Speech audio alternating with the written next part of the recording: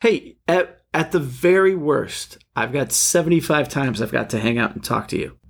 Oh, that's nice. I'm sorry that's the worst, but thanks. That's nice. I'm not saying it is the worst. Part of that sentence was very nice, and the end of that sentence hurt. All right. Because I know what your life is from what you've told me. And the fact that the part that's spent with me for only 2 hours every week is the worst of that. No, I guess I'm just not using that phrase correctly. It's the worst, you said, right? I'm saying no, at worst. The worst thing I could do. There are not worse things I could do. Is that what you said? I don't know.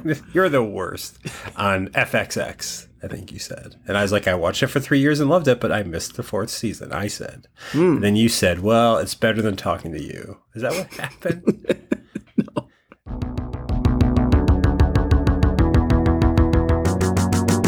Hey everyone ever, and welcome to 20th Century Popcast, the show where we try to understand the present while living in the past. My name is Tim Blevins, and I'm Bob fuck, I was going to do this whole thing. I was actually going to do, I had it written down. That's got it written down? And you couldn't do it? I got self-conscious. I was going to go back and forth and see how long I could do it before you said something. Well, let's do it. No, do it again. Try again. All right. Okay. The whole thing, or just the part where I say as far as you can get. All right. I want to hear what you've written down. Well, okay. You know what's weird is I just wrote the idea down. I didn't actually write the lines down. I'm a liar. I don't believe that. I open these shows with lies probably every episode. There are lines written. I believe you have cues and everything. Let's hear it. All right. Let me get my notes together. Pause. Hey everyone. Now you're fucking it up. It's a very good pause. I'm sorry. Go ahead. No, it was good. I'm good at pausing. I'm not good at starting the show. I'm not going to do it. I'm not. Okay. Just introduce yourself. You have to do it. Hey everyone ever, and welcome to 20th Century Popcast, the show where we try to understand the present while living in the past. My name is Tim Blevins, and I'm Bob Canning. And Tim, yes, Bob, what's this I hear about you being on another podcast? That's what I was going to do. This is what's embarrassing. It was just a setup to promote an appearance on another podcast. Well, which podcast were you on, Tim? Oh, well, it's going to be next week. Or actually, depending on when this goes up, it might be this week. August 7th, 8th, and 9th. So it's a Tuesday, Wednesday, Thursday in August. I'm going to be on the Flash Gordon Minute. It's a podcast. Yeah, former guests of the show, their show's host, Brad Mendenhall. The show's produced by Jarf Hardeen, who's been on the show twice. And then there's another co-host named Eric. I'm going to mispronounce your name, Eric, because you never say it on the show. Eric Deutsch, DeutschTSCH. This is a horrible start, but I'm going to keep going with it. Yes, they do a podcast where they're breaking down the 1980 movie Flash Gordon minute by minute. Every episode, they talk about 1 minute of it. They put up 3 episodes a week, and I happen to be on minutes 69, 70, and 71. And those you can check those out by searching for Flash Gordon Minute. I would also backtrack and check out some other episodes if you're into that kind of thing. I've never promoted myself before, and this is why. Also, I've quite often opened the show, but that was bad. That was a bad start. It wasn't great, but it wasn't terrible. Okay. And I'm happy to know that these episodes are coming up because you have mentioned some things about it to me because you've already recorded these and I've heard a little bit and I'm excited to hear it. I haven't actually listened to any of these minute by minute podcasts. I know there's quite a few of them out there. So I'm going to check it out. They're fun. I mean, it's another way to talk about pop culture and stuff. I mean, it's kind of like the first one I ever listened to was the Star Wars Minute. They're going through all the Star Wars films. I think I first checked it out starting with Attack of the Clones is what they were doing. And every episode, it's, if it's a movie or something very well, it's just another vantage point of sort of looking at it when you're taking 1 minute out of context, just watching. Well, they're doing it in the sequence of the films, but you're watching just that 1 minute and discussing just that 1 minute. And do I really need to explain this? Do we really need to keep this part? You know what we should explain is what's this show. This show, what's important our show, about this episode? Why don't you do that? With Tim and Bob. Yes. Earlier performed by Tim. I'm here, actually. I know some people may be confused. I am actually here. Actually, they might think you're here twice because of my version that could be. And your version. No, it's great. You know, it makes sense that you're promoting yourself, appearing on other podcasts, because we are on our 75th episode, and certainly we would be branching out into the podcast world at this point. So, yay, us. All right. Why would that make sense? Does that make sense? I'm not sure. No, your sentence makes sense, but the statement of if we're 75 episodes in, let's talk about other podcasts. I think it just means we're doing something right. We're doing something right. We've hit the podcast community. We're intermingling now, and I hope our listeners will share our podcast with their friends, and we'll continue to grow. Good note. Happy 75th anniversary. And you can check us out at 20. No, we're not at the end of the show, but that's true. 75 episodes. That's what this is. Normally, right. I feel a little more. We've done 25, 50. They were big. It seemed like milestone episodes, and I felt more celebratory with this one. This one is off to this one feels more like a third show, fourth show, maybe not the 75th show. Doesn't sound like a show I would necessarily subscribe to. I mean, I would, because apparently as I'm promoting this other show I'm on, I really dig hearing my own voice, because I'm a vain fuck, apparently, when it comes to the audio, my audio. But yes, today's episode, 75 episodes. And Bob, like I just said, we've had two kind of celebratory episodes prior to this. What makes one of our celebratory episodes special? When we talk, kind of, instead of going the normal route, the normal format of a single topic, this week we're going to be talking Flight of the Navigator, we're going to be talking Kevin Smith, whatever. What makes our anniversary measurement arbitrary, as they are episodes a little different from that? Well, what we do on these episodes, Tim, is a segment that we call Pop 5. Yes. Where we quiz each other on 5 topics of pop culture based on the previous 25 episodes that we've had. And it can be directly about whatever it was. It could be a little side avenue. It's like, oh, we mentioned this in that episode. Let's talk about this more. Name 5 of these things. And we time it, and it's terrifying. Right. And why is it terrifying? I think you just said, sort of. This is a little bit of a competition. Because, I don't know. We've never really kept score, although I'm sure you have at home. You've got the board that has our points, but has my points, yes. All of your points.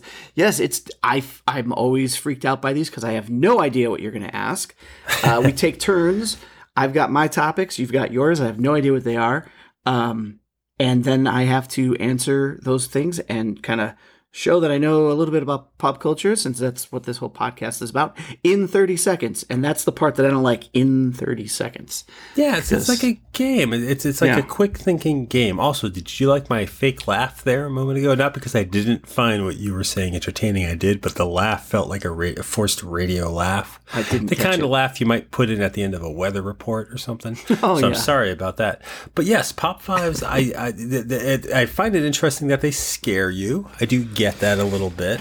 And I like them because it forces us to kind of, rely on what do we actually know, instead of coming to the show with a series of notes and prep work so that we can pull out random facts and just sound like scholars on, our topic of discussion, Willow, or whatever it might be. This actually, we're being put on the spot to really have our brain snap into action and really see what do we actually recall of this pop culture of our youth. So yeah, I enjoy it.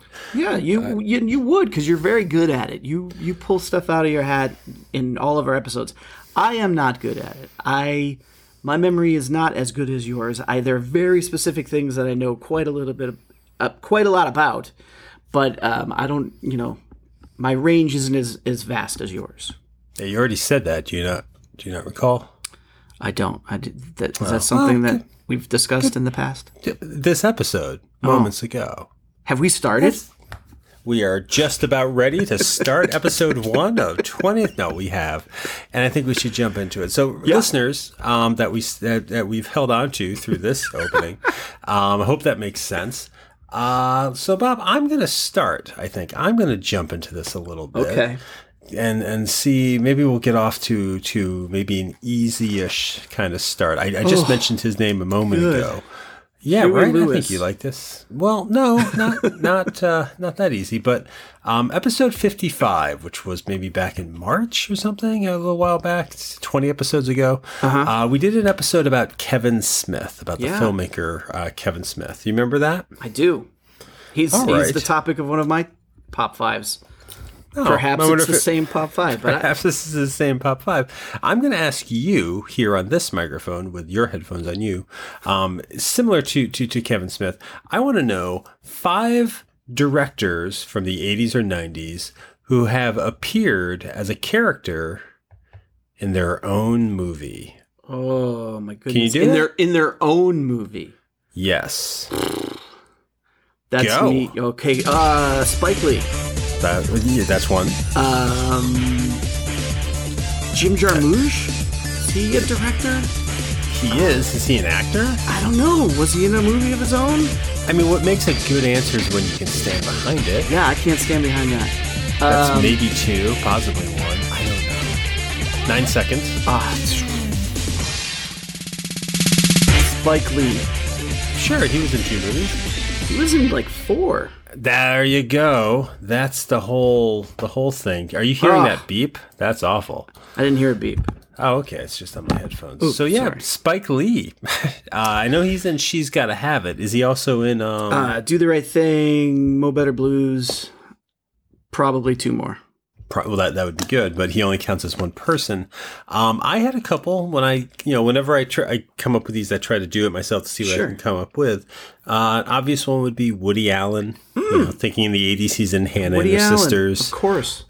He's in Stardust Memories, which I do still like.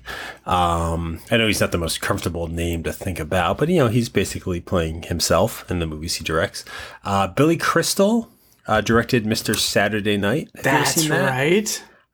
I like that movie. I actually do like that movie. I've soured on Billy Crystal. He directed Forget Paris too, didn't he? He did. He's in that as well. I like Forget Paris. Or at least I did. I haven't seen it in a while. Dan Aykroyd directed Nothing But Trouble, which he's in twice. And Bill Murray has directed 1 movie. And I mention this because it's all over your Facebook recently for some reason. He, with another director who directed him later on in Larger Than Life named Howard Franklin, the 2 of them directed Quick Change. He co-directed Quick Change? How do I not know that? I've actually never seen that. I know it came out in 1990. I know my brother you gotta loved see Quick Change. You got to see the credits to see who directed it. Apparently, I ignore those.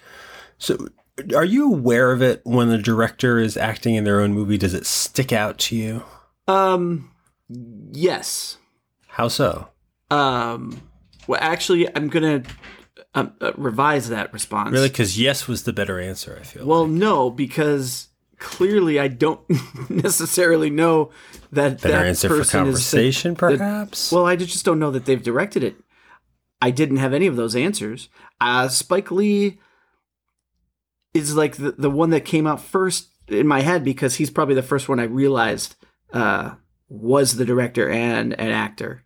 I didn't really realize, I wasn't aware of Woody Allen until after I got aware of Spike Lee. And then movies like Billy Crystal's movies, to me, like, it doesn't matter who directed it. It's because he's such a big role there. Like, yeah, no, it doesn't. I don't know that it matters so much to me. Is Spike Lee a good actor when you think of that? When you think of him in a movie, because he was the one you came up with, so he's maybe the one to talk about. Like, is he? Because he doesn't act in other people's movies. All these other names that I mentioned do act in other people's movies. I don't think Spike Lee has been in anyone other than his own movies as an actor. True. I think he's decent enough. I mean, I haven't seen all of his films, but the ones I've seen, I think he was fine enough. Is it a vanity for an actor to want to direct themselves or for a director to want to put themselves in a movie? Those are 2 different thoughts, I guess. But like when I'm thinking of like Bill Murray, Dan Aykroyd, and Billy Crystal, since they started as, well, comedians and performers, I think of each of them as kind of, it is what they call a vanity project. They're trying something out. Like, again, I like Mr. Saturday Night, but I always have this image of Billy Crystal being intolerable because now he's like, look at me, I'm a, what do you call it when you're good at all aspects? I guess it depends on on your opinion of the final product, because if it's not that great, then you might think of it as a vanity project. But if it's really something that connects with you, then I think of it more of a passion project. Like it's really something that they wanted to make. They wanted to produce it, direct it, act in it, because they really wanted it to get done. They really had a belief in it. But is there a feeling that they're actors? Why are they directing? Is that in there somewhere? Like they get the ability to, like Bill Murray gets to direct that movie, or Billy Crystal gets to direct a movie because they've proven themselves at the box office. Spike Lee directed a movie when Woody Allen first was directing movies.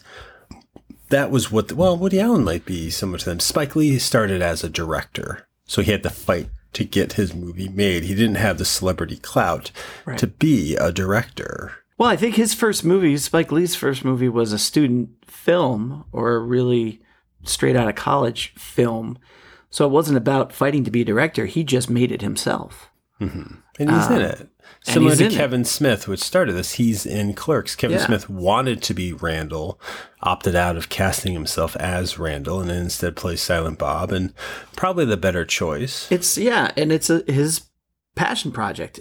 He wrote it, he directed it, and he wanted to be in it as a lead, and opted out because he knew better. He thought better of it.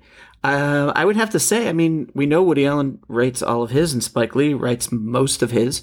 I'd have to go back and see I think Billy Crystal wrote both of the ones he directed. So I think I think he co-wrote them. I think he's working with other writers, probably the writers of City Slickers. So I see that more of a passion thing than a vanity thing. Doesn't always work because, you don't have any other opinions. It's just all you. And so sometimes it doesn't work. But do you want me to give you my overlapping Pop 5 that also references our, what was it? It is your choice. I would almost say pick something else, but if you're very happy with it, go ahead. No. I'll go with something else. We'll move away from that episode. This one might be silly and fun. So let me do this Pop 5. Okay. This is based on episode 70. Which I was not a part of. That was your episode the month with of June. Chris Nassini, where you guys talked about Star Wars toys. Yes, I enjoyed that. Great episode. If our listeners haven't heard it, they should check it out at 20popcast.com. They can find it there. But here's my Pop 5. Let me get the timer ready. I would like you in 30 seconds to name 5 Ewoks. Okay. Go. Wicket, Paplu, Lumat, Chief Chirpa, and Logray. There you go. 7 seconds that took. 6, really. It just took me 1 extra second to hit stop. That's a phenomena. I mean, that's a toy-based phenomenon. None of those names are mentioned in the movie. The word Ewok isn't even mentioned in the movie, but boy, did I know all of that. Yeah, I know, and that's kind of why I wanted to ask the question. Because when you guys were talking and throwing out these character names of again, like you're saying, characters that aren't named in the movie, I never got that into Star Wars where I would know these names. Paplu,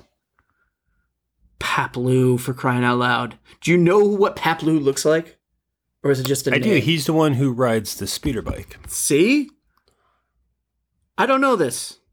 So, I mean, a fan could correct me if I'm wrong. Well, I mean, are there other things you're engaged in? Like, that's knowing the expanded world. It is odd to me.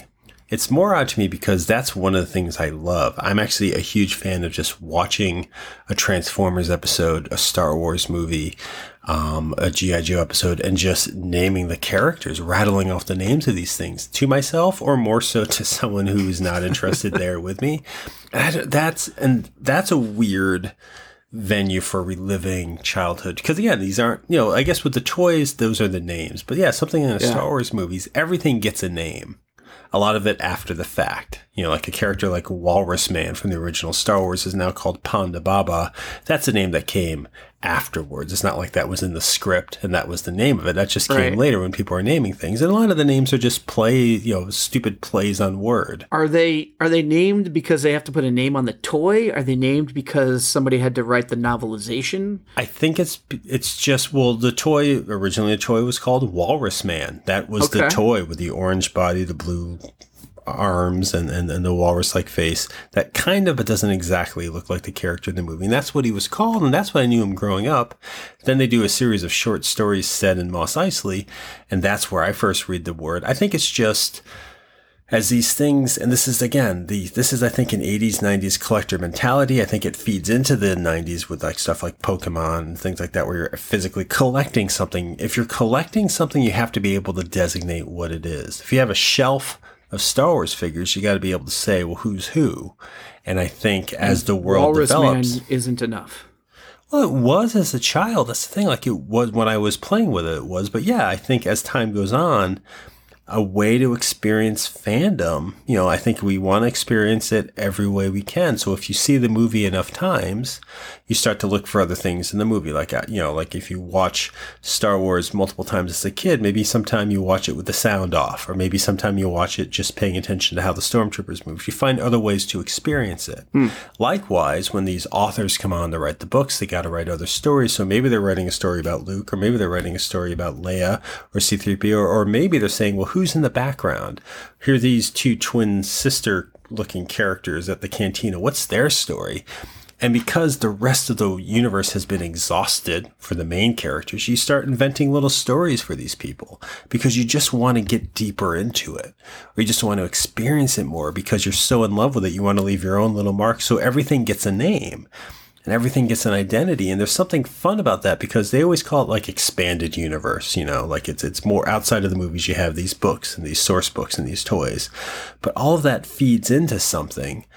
And it's like learning a language. It's just another way of talking about it. It is odd because I love it. That is one of the reasons I go back and watch any of these things that have multiple characters I enjoy. I assume it's what kids felt watching Infinity War. It's like you can point out who all these people are. Yeah, I totally get that. And I guess what shocked me, not shocked me, but I guess what I really enjoyed hearing when you guys were talking about it is that you're in your 40s and you still have that recall of these things. Because like right now, my kids mentally, sure, for sure, still sharp with that. But I know what you're saying. Don't know my zip code, but I can tell you that. My kids are into multiple pop culture things, and you can probably hear them in the background right now. And they can recall names and characters and side people. I mean, I know I've mentioned this show before, The Odd Squad. Mm-hmm. They have built just this Simpsons-like expanse of a universe, and my kids know all these little former Odd Squad agents, current Odd Squad agents, German Odd Squad agents. They know them. I don't know that they're going to know them, and they might know something else, but they're not going to know them when they're 40. They're not going to recall the Odd Squad. Why do you say that? What are you basing that I don't know. on? Maybe they will. Maybe this will be their Star Wars. Maybe like they will. Not to go this route necessarily, but you follow football. Sure. Like, can you name lineups of football teams from your youth? Like, do you remember watching a game in 1998? Can you name who was on the state sport team? I can name some. I can name the more famous ones. I can name a couple less famous ones from my local favorite teams, growing up. Does that hit you at all? Isn't there a little bit of a push or a bump from experiencing that, or no? No, I guess there is. Especially like if I were talking to somebody, and this happened pretty recently, where I was talking to somebody from upstate New York, and we were talking about the '90s Buffalo Bills. So yeah, that's I guess that's similar. Yeah. I mean, I think, and there was a time, I'm not going to be above this. There was a time when it was showing off, in the 90s, to be a fan of Star Wars. You would just, since everybody was a fan of the movies and knew these characters, you would find ways to rattle stuff off. You would tell them the 5 Ewoks you would correct their pronunciation of AT-AT by saying, actually, it's AT-AT. You would do all these dumb little things to exert your dominance over what they know. Sure. And I did that. I've done that with comic books. I've done that with Star Wars. But, I think maybe I still do a little bit, but it is now more than then. Now there is a comfort, a joy, some sort of at the heart of what nostalgia is, and just saying these things out loud. And I don't know exactly why.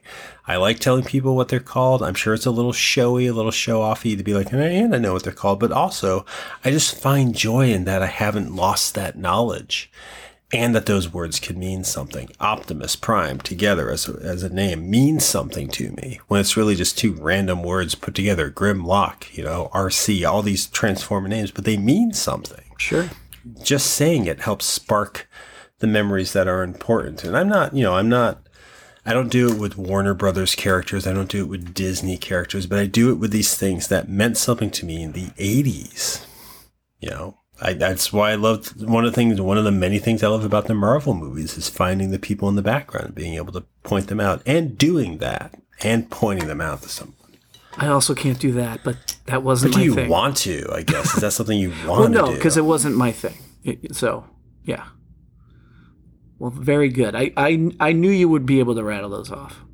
Well, I enjoyed rattling them off, at least. Good. But I guess that's my thing. Let's talk something that might be your thing. That's a horrible segue. That didn't work out. No, it's perfect. A little while back, in episode 64, we talked about a long-running sitcom that both of us watched. I think you watch a lot of sitcoms. We had an episode about Seinfeld. You remember we were talking about the 90s sitcom Seinfeld, starring I don't remember the star, but there was also like Julia Louis-Dreyfus, the guy from the Doritos commercials. They were all on it, yeah. And big sitcom, we all watched it. I wanted to ask you right here, right now, to name 5 sitcoms from the 80s or 90s where a stand-up comedian played one of the leads. All right. Go. Roseanne, Home Improvement. I believe Norm Macdonald had a show called Norm in the late 90s. Grace Under Fire. Everybody Loves Raymond. Oh, the 5? That was, and that was with me having trouble with the stopwatch. So good job. And you Success. picked. And you didn't pick. You started by picking, I think, ones where it's the person's name in the title. But you picked Grace Under Fire, and you picked Norm. Are any of those ensemble shows? Any sitcoms that were like kind of, it's more of an ensemble and the comedian's one of the characters? Like Seinfeld's an ensemble show, I guess. Yeah, I think they're all ensemble shows. Really? Wouldn't you say? I mean, yeah. I mean, Grace Under Fire, Roseanne, Home Improvement, they're all family shows. So your ensemble are the spouses and the children and But were neighbors. You interested in any of their storylines? Like when I think of Roseanne, I think sadly, grossly, unfortunately, about her because her name's in it. That's like a drawback of a lot of comedian shows is when their name is in it, it's hard to separate that. But Grace, I never watched Grace Under Fire. No, I know roughly what it's about. Okay. I basically thought it was like another Roseanne. Mm-hmm. But what else did you say? What did you watch of the ones that you said? Home Improvement, something you watched. Yeah, I watched Home Improvement.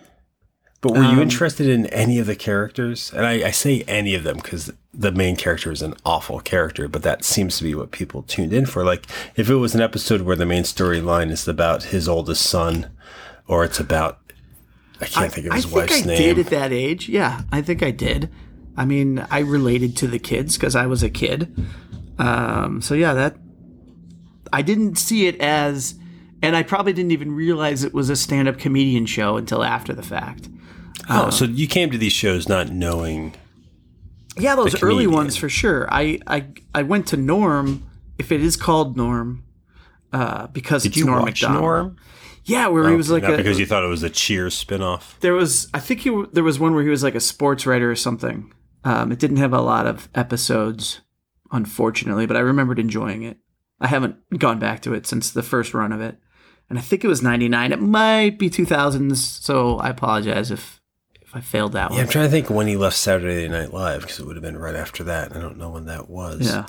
I was trying to think of shows where the comedian may not be the main character, isn't the sole character, like the central one. Because again, the ones you mentioned, that is who I think. Like I came up with like Welcome Back, Kotter, which I know is a 70s show, but that was based around the comedian Gabe Kaplan. But I feel like the students all kind of took precedent over him. Yeah. My favorite show of all time, Anything But Love. I mean, that's Richard Lewis and Jamie Lee Curtis kind of share that show. And I think it's almost more Jamie Lee Curtis's show than his show, but I love that he was there. My Two Dads kind of had Paul Reiser and another actor on it. And then These Friends of Mine, the Ellen DeGeneres show that we were actually discussing, I think, before the show.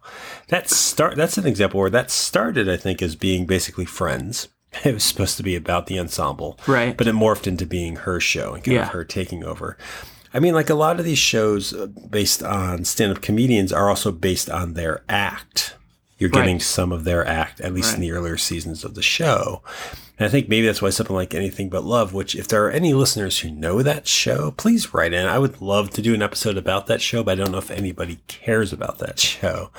But that's not a show that was based around... Do we really need the audience to say that they want us to talk about Anything But Love? You are the host, the creator of this podcast. You can talk about it. We are the hosts. We're both hosts. We are the co-hosts. You are the creator. And you can talk about Anything But Love if you want to. Well, maybe I'll do it now. Get it out of the way. But I mean... That was a show that was more, again, it's more Jamie Lee Curtis's show. Richard Lewis is on it, but he was playing a version, I guess, of his stand-up, but it wasn't necessarily that here's a show built off his act. Right. He had a similar delivery, and I'm sure that there were some ad-libs or stuff that could have been right out of his act, but he was playing a character that wasn't him, wasn't a comedian, wasn't named Richard. And I guess, that's more intriguing to me than something like Seinfeld, than something like, even though I enjoyed the show, like Marc Maron's show, Maron, I enjoyed watching it and it was fun, but I would be more intrigued like I am now in watching him play a character like he's doing on Glow, watching these people step out of maybe the safety zone of, of the guaranteed character that, and again, it's what brings me in. It's like, I know this comedian, I'm going to watch this. Yeah. But I like the ensemble, and it's hard. I don't know. Like, in the 90s, were there a lot of ensemble shows where, say, where the big name comedian is part of an ensemble and not necessarily the star? Like, I feel like Home Improvement, it's still Tim Allen's show. True, yeah. But I mean, it's hard not to see the shows as ensembles because it's not like it's a one-man show and different characters come in every week. It's always the same character. So it's hard for me to separate ensemble from the star. Yes, it's built around his comedy and his routines. You're calling it comedy. But could you conceivably do an episode? We're talking about Home Improvement, right? Yeah. Yeah. Could you do an episode where Tim Allen isn't on it? Yes. Did they? I don't know. And you would be fine watching that? I would have, yes. Yeah, you're not fine watching Home Improvement now, right? That show is abysmal. Right. And he's a horrible man. But yes, I would have been fine seeing something that was just about the kids, just about the wife, just about Al. Sure. Really? Yeah. You'd want to watch an Al-centric episode? At that time, I would have been fine with it. Okay. Because once the world is built, you can do whatever. You don't need... If it's built, that's the thing. You're saying it is, I guess. I don't see that as a world I'd want to go to. And I don't want to step into what's Tim's last name on Home Improvement? Taylor. I don't want to step into the Taylor house and have the mom take the kids to the doctor, and that's our episode. I don't want to step into the Taylor house, period. So this is a rough example. But I'm thinking these are all modern examples. I'm sorry, but I'm thinking of something like Brooklyn Nine-Nine, The Office, Parks and Recreations. All of these are shows that were built kind of around, Parks and Recreation, I think, was built around Amy Poehler. Brooklyn Nine-Nine was built around Andy Samberg. I don't know if The Office was necessarily built around Steve Carell, but he was the name that people saw. But those shows can work with and without the actor being there because they are genuine ensembles where the aspect of the recognizable comedian disappears into the character. I don't think the Leslie Knope character on Parks and Recreation is who Amy Poehler is. All these 90s sitcoms, I feel like they're playing versions of themselves. Even on Anything But Love, Richard Lewis is playing a version of himself. Again, he's a magazine writer. He's more suave and more of a confident, like social ladies man or whatever than he comes across at his act. Sure. And he's not smoking meth, but I think there's still aspects that are there. I guess, I don't know. It's hard for me to think of these shows as anything but it's this person doing an act. Like, was there ever a very special episode of Home Improvement where Tim the Toolman Dick, what's his name? Taylor, where he got serious. had to give a serious speech? Probably. Are you not the go-to guide for this program? Are you not the source in this neighborhood? You are not. I am not. I watched the show as a child, and then that was it. So no, I'm not. I'm sure there were moments. Yeah, there was episodes, I think, where one of the kids was caught smoking or something. So I'm sure he had to say something serious. I'm sure he cut it with humor. I mean, do you think of him as a good actor on that show? I guess I do for what it was. And you're going to love Santa Claus too. No. I mean, he is not, I wouldn't consider him a thespian, but he's a fine comedic actor. I feel like it ties a little bit into like the Billy Crystal directing, Dan Aykroyd directing, the putting themselves, like when it is their piece. Like these shows built around comedians, like Roseanne was apparently a nightmare to work on. Grace Under Fire was apparently a nightmare to work on. These comedians are not part of an ensemble if they're the head of the show. True. Whereas something like Anything But Love, from what I understand, it was an ensemble show, and a lot of the plots didn't. They were more about Jamie Lee Curtis or someone else, and that works. But I feel like that was a. It sounds like the difference there too is that, like you're saying, Richard Lewis was hired for a show that probably somebody wrote. Like he didn't create the show, right? No. Yeah, so he was hired as Wendy Kout, I believe is her name, Kout. Yeah, so he came in as an actor to play a role, whereas, like you're pointing out, all the other shows are centered around and based on these particular guys. So they're brought in; they're clearly the star of the show, and so I can see how could be problematic for production. Isn't it odd that something like Home Improvement would be a passion project for somebody? That they'd have an opinion on, well, this doesn't work, this does work. I don't know if it was a passion project and just a way of hiring a guy that was already mildly successful to make more money for a network. Oh, is that what you think it was? Is that too negative of a... No, I'm just, it's odd to me when I think about, and again, I don't know Grace Under Fire or Roseanne, but I understand they dealt with social issues. It's odd to me. Yeah, well, I mean, Home Improvement is odd to me. More so than My Two Dads, which should be the outlier here, but I loved that show. Yeah, I don't know the history of all the shows, and I'm ever you don't know the history of every what I'm show. saying is I was going to say I'm like My Mother the Car. I Married Dora. I'm segueing to the fact that and Jillian Slept Here, or whatever that show was called. Seinfeld was written by Seinfeld, and it's his project. He's trying to sell it.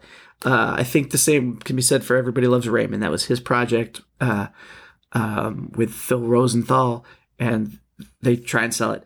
Whereas I think A Grace Under Fire and Tim the Tool Man, I would feel more. I think it's called Home Improvement still. I would but I could be wrong. I would not be surprised if we learned that the network approached them saying, "Hey, let's build something around you." I see a difference there. There's definitely a difference there. No, and I think that was the 90s thing. You grab us, I think, because of Seinfeld. And I think it was happening in the 70s, though, too. Sanford and Son was built around Red Fox. Chico and the Man, which made my list, by the way, although I've never watched an episode, featured Freddie Prinze. I mean, you had shows that were built around comedians, and the ones that lasted. I mean, it's something you can do. And I guess those shows build ensembles, and hopefully they grow beyond just a person. I guess I just don't like Home Improvement. Yeah, I think and that's why I'm harping on that. Really getting to here. That's your. Do you have a Home Improvement top 5 to move to? Yeah. Are you still there? I'm still here. Can you hear me? I couldn't for a moment. Oh. Were you saying anything? I was saying that you were making your annual point of not liking Home Improvement. Is it annual or is it monthly? It's probably monthly. All right. It's quarterly. It's our 75th, so it's probably quarterly. That's 75 episodes of not caring for Home Improvement. It's horrible. Yeah. But what do you have? Let's move on. This one, you might not like me asking this, but it's going to bring up a topic that I kind of wanted to discuss with you. So get ready. I'm going to start the timer. I don't know 5 Home Improvement characters. Can you please name the 5? Oh, this is based on. I need to say this. This is based on our 65th episode, which you know, was our Radiohead, the Bends listen through, and that was a nice groan. So, well, it's kind of like the home improvement of compact discs. So it's a great next question. Then, are you ready? I'm gonna get the timer going. Ready. I hope it's not about Radiohead. Name the 5 members of Radiohead. Go. Oh my god. Okay. Well, there's Tom York. There's Brad Scotch tape dispenser. There's 15 seconds. Eddie Cochran Jr. Oh, that was actually close. There's Goo Goo Dolls. And there's what was the neighbor's name who didn't have a mouth? Wilson. 30 seconds. I don't think I've ever known the members of Radiohead. Who are they? You've got Tom York. That's correct. Oh, what a shock. Good for me. You said Eddie somebody, but there is an Ed in the band, Ed O'Brien. Not the same Ed who sang Life is a Highway. No. That's Eddie Cochran Jr. I think some of these names you'll recognize. Johnny Greenwood. Nope. Colin Greenwood. Unfamiliar. Are they related? I believe they are. Okay, that's lucky. And Phil Selway on drums. Phil what? Philip Selway. Yeah, I don't know this band. Do people outside of the deep cut fans of Radiohead know these other people? Do they have their own solo project? Well, this is what I was thinking about. Yes, some of them do. I think Phil Selway does some stuff. I think Phil Selway does some stuff. One of the Greenwoods, I'm sure he does. Does but what? Soundtracks, some music, film music. Yeah, oh, that's cool. Yeah, they all do their own thing. But that was my thing. Like, you're going to be a fan of a band, and you're going to know all the band members' names. Sure. I consider myself a pretty big Radiohead fan, especially back in the 90s and early 2000s. Did you know all of their names? I don't have them on recall. No. You don't? Did you ever? I have Tom York, Johnny Greenwood was always at the top of my head, but the others, I never really had them on recall. But does that matter? Because I was talking to some other people about some bands I like. And a specific one came up, Guster. Mm-hmm. Which I'm not sure if you're a fan of Guster, but I really like Guster. I know their name, and I think they have a fly or something on the cover of one of their albums. That's correct. That's correct. And they're a Boston area band, and so I've got all the Guster albums. I can't name one band member in Guster. Mm-hmm. This ties into the toy question you're asking. Does that make you what? Does that make me less of a fan? Should I not say I'm a fan of Guster if I can't name the lead singer of Guster? Well, what are you a fan of, though? You're a fan of their music, right? I'm a fan of their music, right. Yeah, I don't know. I guess that's tricky because it's wording. You like their music. I wouldn't peg you as the world's biggest Guster fan. Actually, I would because I don't know any others. And you're 17 feet tall. But I mean, they're not your favorite band.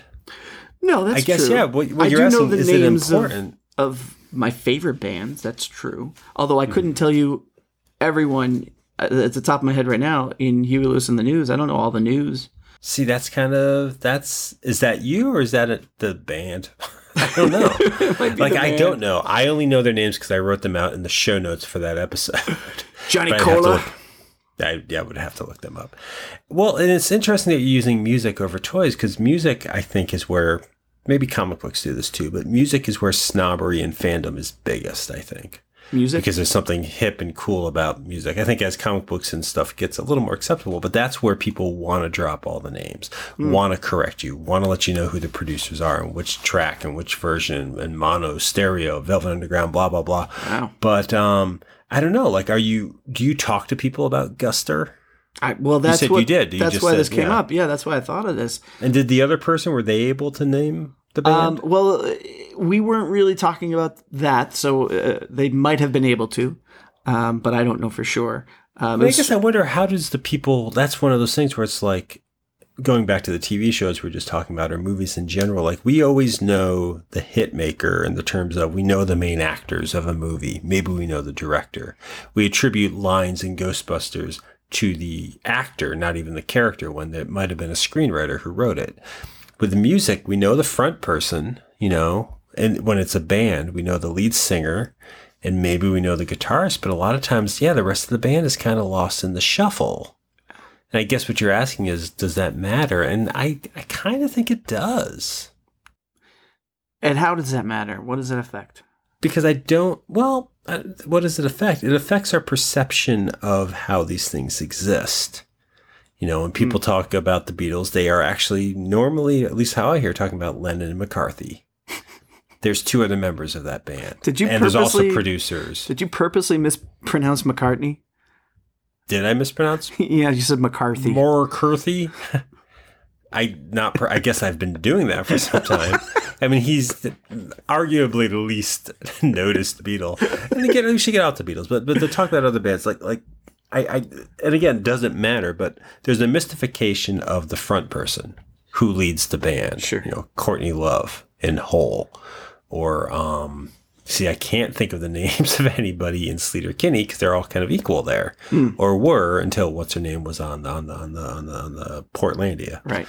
But I think it does matter because I think if we're gonna claim to be fans of this, if we're gonna be like this matters to us and we're in depth and we want to respect the artist, I love Guster. Yeah, you probably should know who's in it. I probably should. But I mean, I can't tell you who's in David Bowie's backing bands. Rick Ronson might be the name of one on Ziggy Stardust, but I can't actually tell you that. And I guess it matters because to know that might demystify the lead singer a bit, but also because they did some of that work. Yeah, these greats are often forgotten. Like, it's not just whoever's straddling up to the microphone performing that makes these songs what they are. Right. And they get shout outs. It's like, I'd like to introduce you to the band. That part. Yeah. On drums, I forgot his name. Bass, I think we have two. I'm pretending I'm leading Primus. But I feel like that should matter. And you're right. I don't know why. Because taking another step, I don't know every visual effects artist on a Star Wars movie. I know some of the designers' names, but not all of them who designed the artwork for Transformer cartoons. I did, but I forgot the name of the guy who wrote the songs for the Gem cartoon. Like these, how much should we know? And that's a weird question, but I feel like I think with a band, we kind of owe it to the band to know if we love it. And if it's a consistent band setup, and if it's something we can figure out, we probably do owe it to that band. I got some work to do then. But I don't know, because it's like I'm thinking right now, like Liz Phair. I don't know her backing band. I don't even know if it changes from album to album. But they're all playing on the album. But you're naming how I know those songs. I keep cutting you off. Sorry. How I know those songs is from those albums, so I know what she's doing as well as what the other musicians are. But you're also Liz Phair. Sorry. I mean, with Liz Phair, David Bowie, you're naming artists that are basically solo artists. That yes, they've got backing bands maybe that are consistent. Echo and the Bunnymen, The Cure, right? Better Than Ezra, Liv. Can you name any of the members of Liv? Ed O'Brien, the newscaster. The author of RoboCop? I think Ed O'Brien actually is the name of the lead singer. Of Liv? I think so. That's his name, Ed? Ed sings those songs? Right now. Ed is fronting a band that meant something to 4 to 5 people yesterday. Like literally yesterday, 4 to 5 people. It's not O'Brien. It is Ed, though. Really? That's not a very... Imagine if it was like Ed Jackson or Ed Bowie or Ed Blondie. No, you're right. They're solo artists, so that's tricky. But it's like when I think of Guided by Voices, I can think of Robert Pollard. I can think of Tobin Sprout. And that's it. And there's other people who come and go in that band. They've all contributed. Right. And they're all there in the notes. And I guess it comes down to, well, what is it to be a fan of something? If we're going to consider ourselves, like you consider yourself a connoisseur of music, right? You're a fan of music. That's your thing. I'm gonna say those are two different things, though. I'm a fan of music. I don't believe I could be considered a connoisseur of music. Why not? Because I don't know the names of the band members. Okay, so that's literally why. So in Loggins in Messina, you could be a connoisseur as long as it's an acoustic performance of Loggins in Messina. Sure. But then to bring up something like the Dance Hall Crashers, probably not so much. No. Because who was in that? Right. Also, who? That's also a good question. I don't know. I mean, I think you're humoring me. My guess is you don't think you need to know. You personally don't think. I think that this has been enlightening, and I think that you can be a fan of the music, but maybe not consider yourself a true fan of the band if you can't name the band members. But then that goes the other way. Can you like a movie if you don't know who directed it? Can you like a song if you don't know who sang it? Is that actually more pure, to not know the people who went into it, but to just know the art? I don't know if it's more pure, but yeah, I mean, you can do that with. I mean, if what's your experience like? I don't know the names of paintings I'm looking at whenever I go to the Boston Museum of Fine Arts, located in wonderful Huntington Avenue in Boston. I don't know the names of each of those painters, and I can have an experience with that painting. Yeah, that touches me. But then the ones where it's a name I recognize, or the exhibit I'm going to see because of the name, Gustav Klimt, I'm there. That's a different experience. And that might be the one as an adult I remember now because it's a way of talking about it. I can say, oh, I went to the Klimt exhibit. If I'm talking with someone, like, what did you see at the museum? Well, I saw the Rothkey. Well, I saw the name of another artist. I can do that, whereas if I say, well, I saw the painting where they're on a river and there's a woman with a yellow hat. Like, what the fuck does that mean to an adult trying to talk about it? Oh, I like the song where there's like a guitar, but the other side of it is, as kids, to go back to something like music and stuff or cartoons, as kids experiencing this, as naive individuals first experiencing it, that was how we heard it. Like pretty much any band in the 90s that I got into, the first time I heard, not everyone, but a lot of them, the first time I heard them, I didn't know who they were. Right. And I could love the song, and it was a pure form of that. That developed into getting names and getting the albums and being like, well, I'm a Guided by Voices fan. I'll get this. Archers of Loaf, I'll get this. Oh, were they in this other band? I'll get that. Like that. That does change your experience with it and how, maybe even what it means. That's true.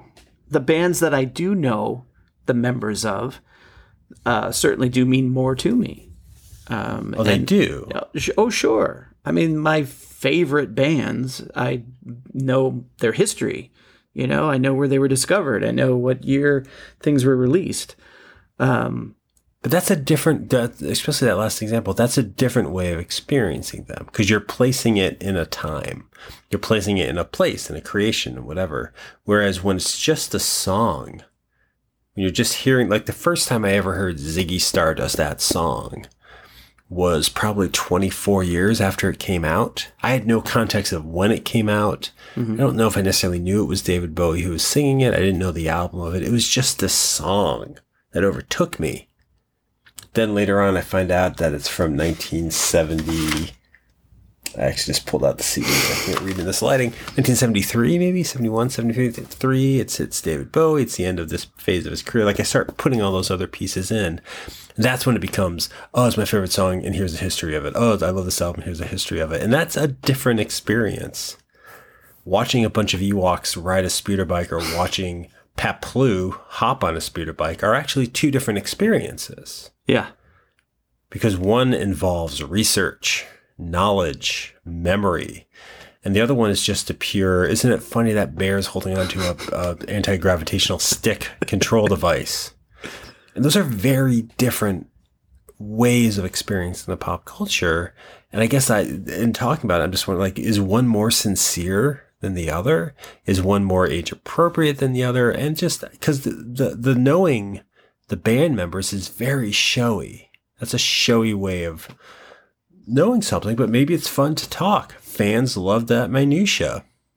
Yeah, it's just a different level of fandom. You can have your deep cuts and know so much about a movie, a band, a song even.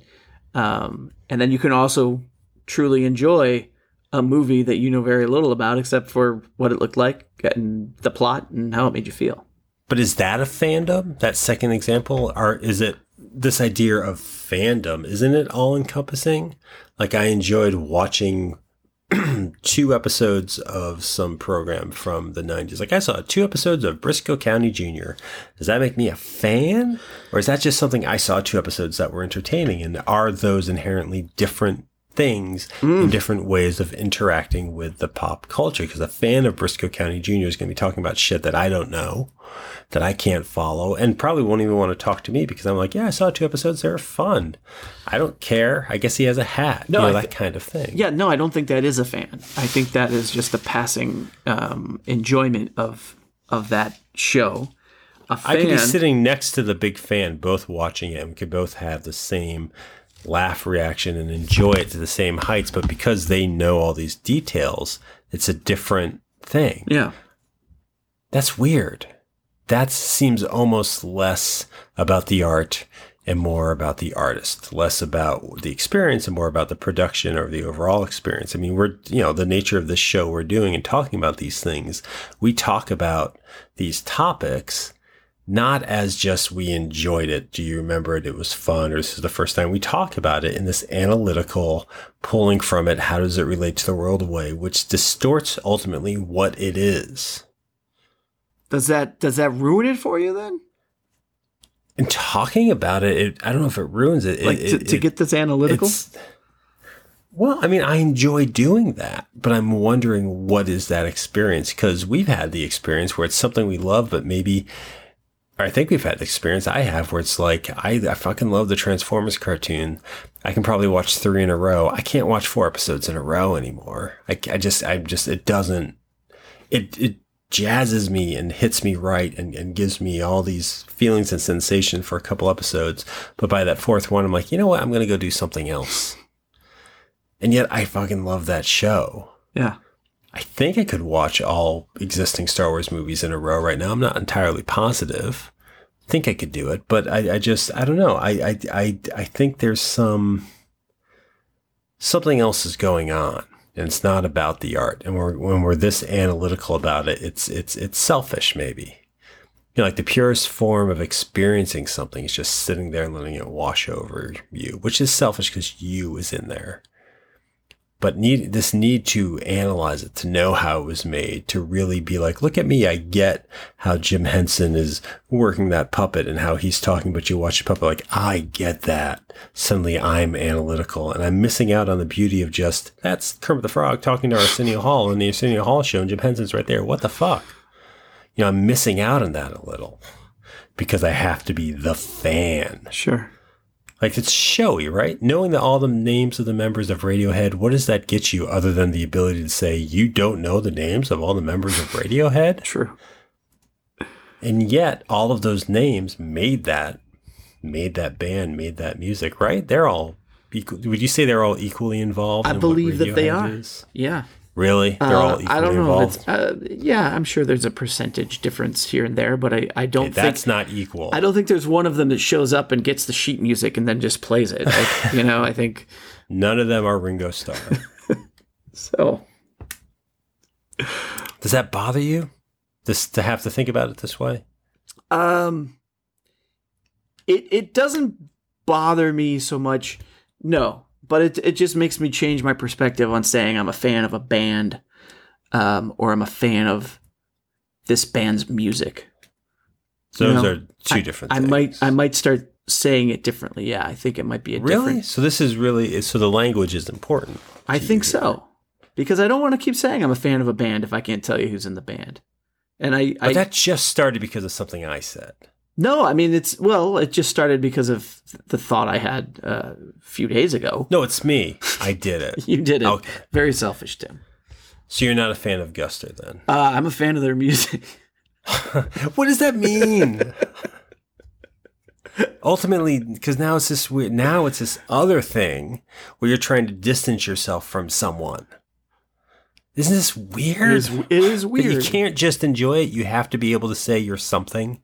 And now you're second guessing that what you're saying. Because at the end of the day, if you stood up in a room and said, I'm a fan of Guster, and two people in that room went, no, he's not. How does that impact you? It doesn't really. How does the lingo It doesn't. impact?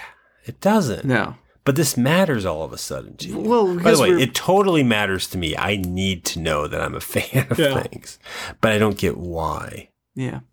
Well, I mean, going back to Radiohead, another aspect of this is that neither one of us are a fan of. I just want to be clear. Nobody likes Radiohead ever. Some other people were talking about seeing Radiohead recently. And as much as I like Radiohead, I've never seen them live. And that would seem to be the thing you would have to do if you're a fan of the band. I would disagree with that. Maybe you don't like crowds. No, I know. Maybe I mean, it's just what Radiohead charges is a ridiculous reason to pay to see the band you enjoy. So, or maybe they're like Bob Dylan and they're not really a live act. Who's ever come out of a Radiohead concert saying, wow, I was just at a Radiohead concert? Nobody. Sometimes they'll say mom and whatever the rest of that is upside down.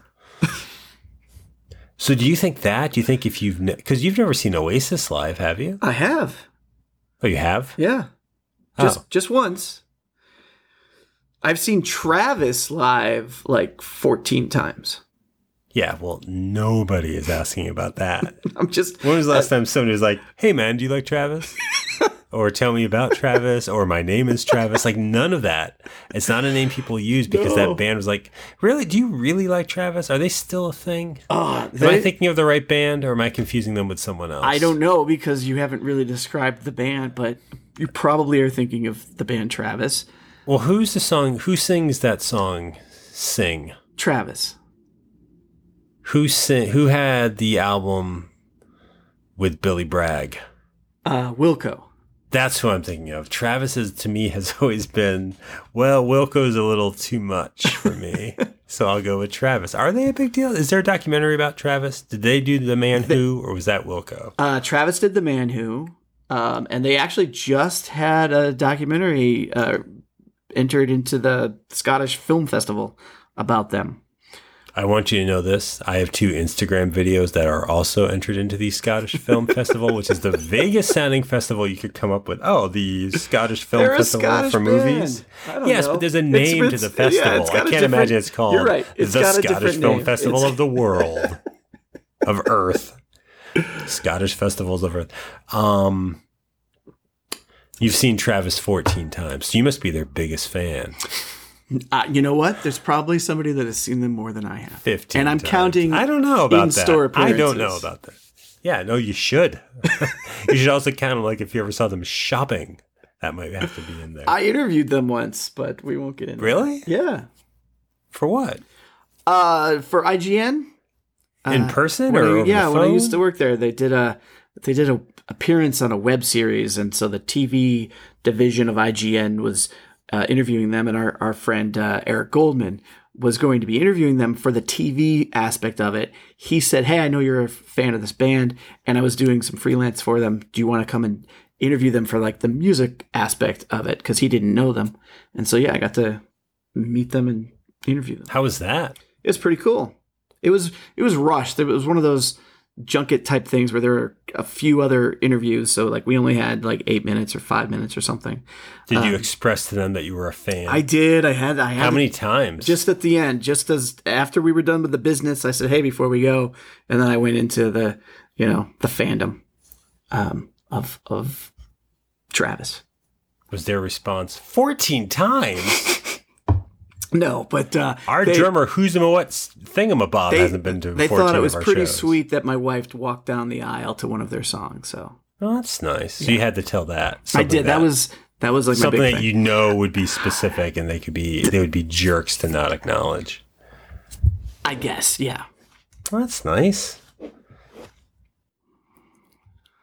75 people, and of that 75, you may not have like this one, but there's a nice back catalog, right? There's some good episodes. Some great ones. And you can find those. But you know what we should do some days is make a list of favorite episodes. And all the people involved with bringing those episodes to you. People I'd like to thank right now, like Robert Canning. Or maybe Tim Blevins. Those are the only people really who work on the show, but you, the listeners, listen to the show. So if I had a list of your names, I'd read them off. If we had a Patreon page, I could read that off. We have neither, so I'm just going to say thank you for listening specifically today. But for the overall year and a half that we've been doing the show, I hope that we continue to do it. But 75 seemed like a nice number. It does seem like we got somewhere with this, and so I hope we keep it on.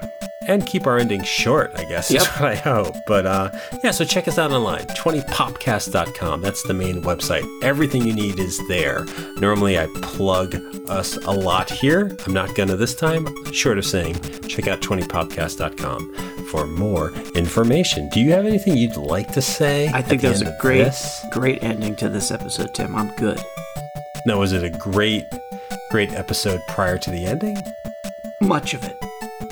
Much of it was not. Much of it was really good. I'm a big fan of this episode. I don't know the names of the hosts, but I still think it was pretty good. So you've listened to it, but you're not like I know it. Right. I've been to this episode. Exactly. And I could tell you a few things about which of the episodes rides a hover bike, speeder bike. I know it's called a speeder bike. I was trying to think of a longer way of referring to it. Swoop bikes is something I think that they're actually also called. That was a later addition, and then it stuck in the prequel trilogy. Oh, if people don't know, sorry, not being very clear there. I'm talking about Yentl.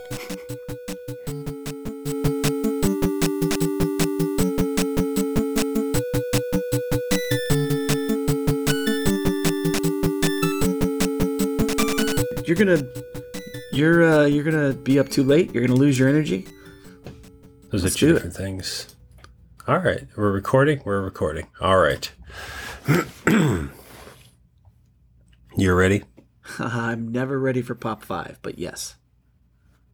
Man, you want that in the episode. You want that to be the segue. I'm not going to promise that it is, but we recorded 20 minutes already. Because I'm going to say it repeatedly as we get into this. Never ready for a Pop 5. How often does this come up outside of the podcast? What have we done? When you're not podcasting, are you not ready for Pop 5s? Like, oh man, I was just heading down the insert name of highway, and a Pop 5. Oh, I dropped my kids off at school, but Pop 5, they're not going to school today.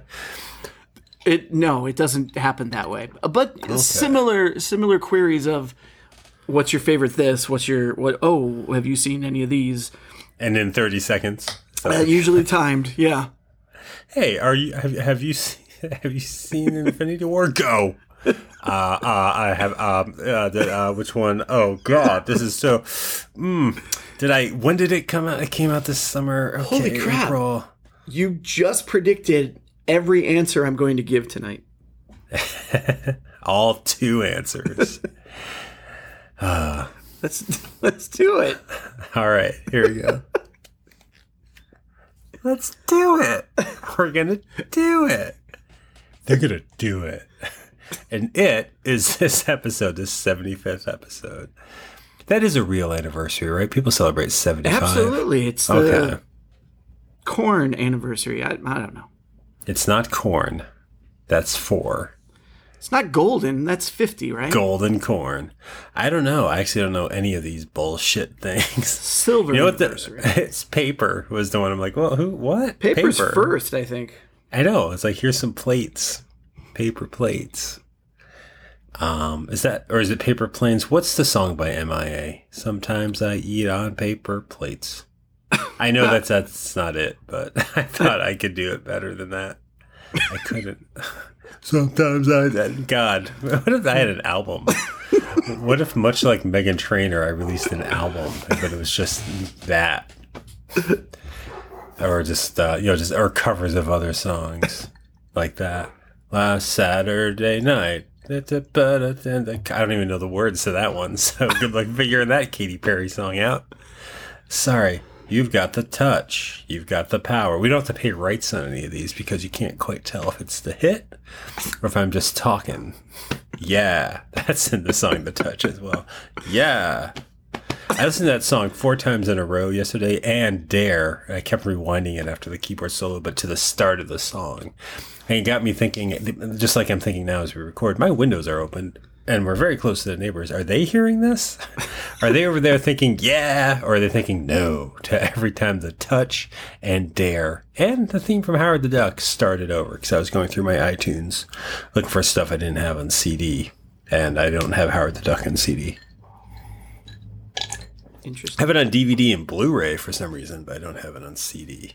Let's talk about that some more. No, we'll do this. Let's do it. All right.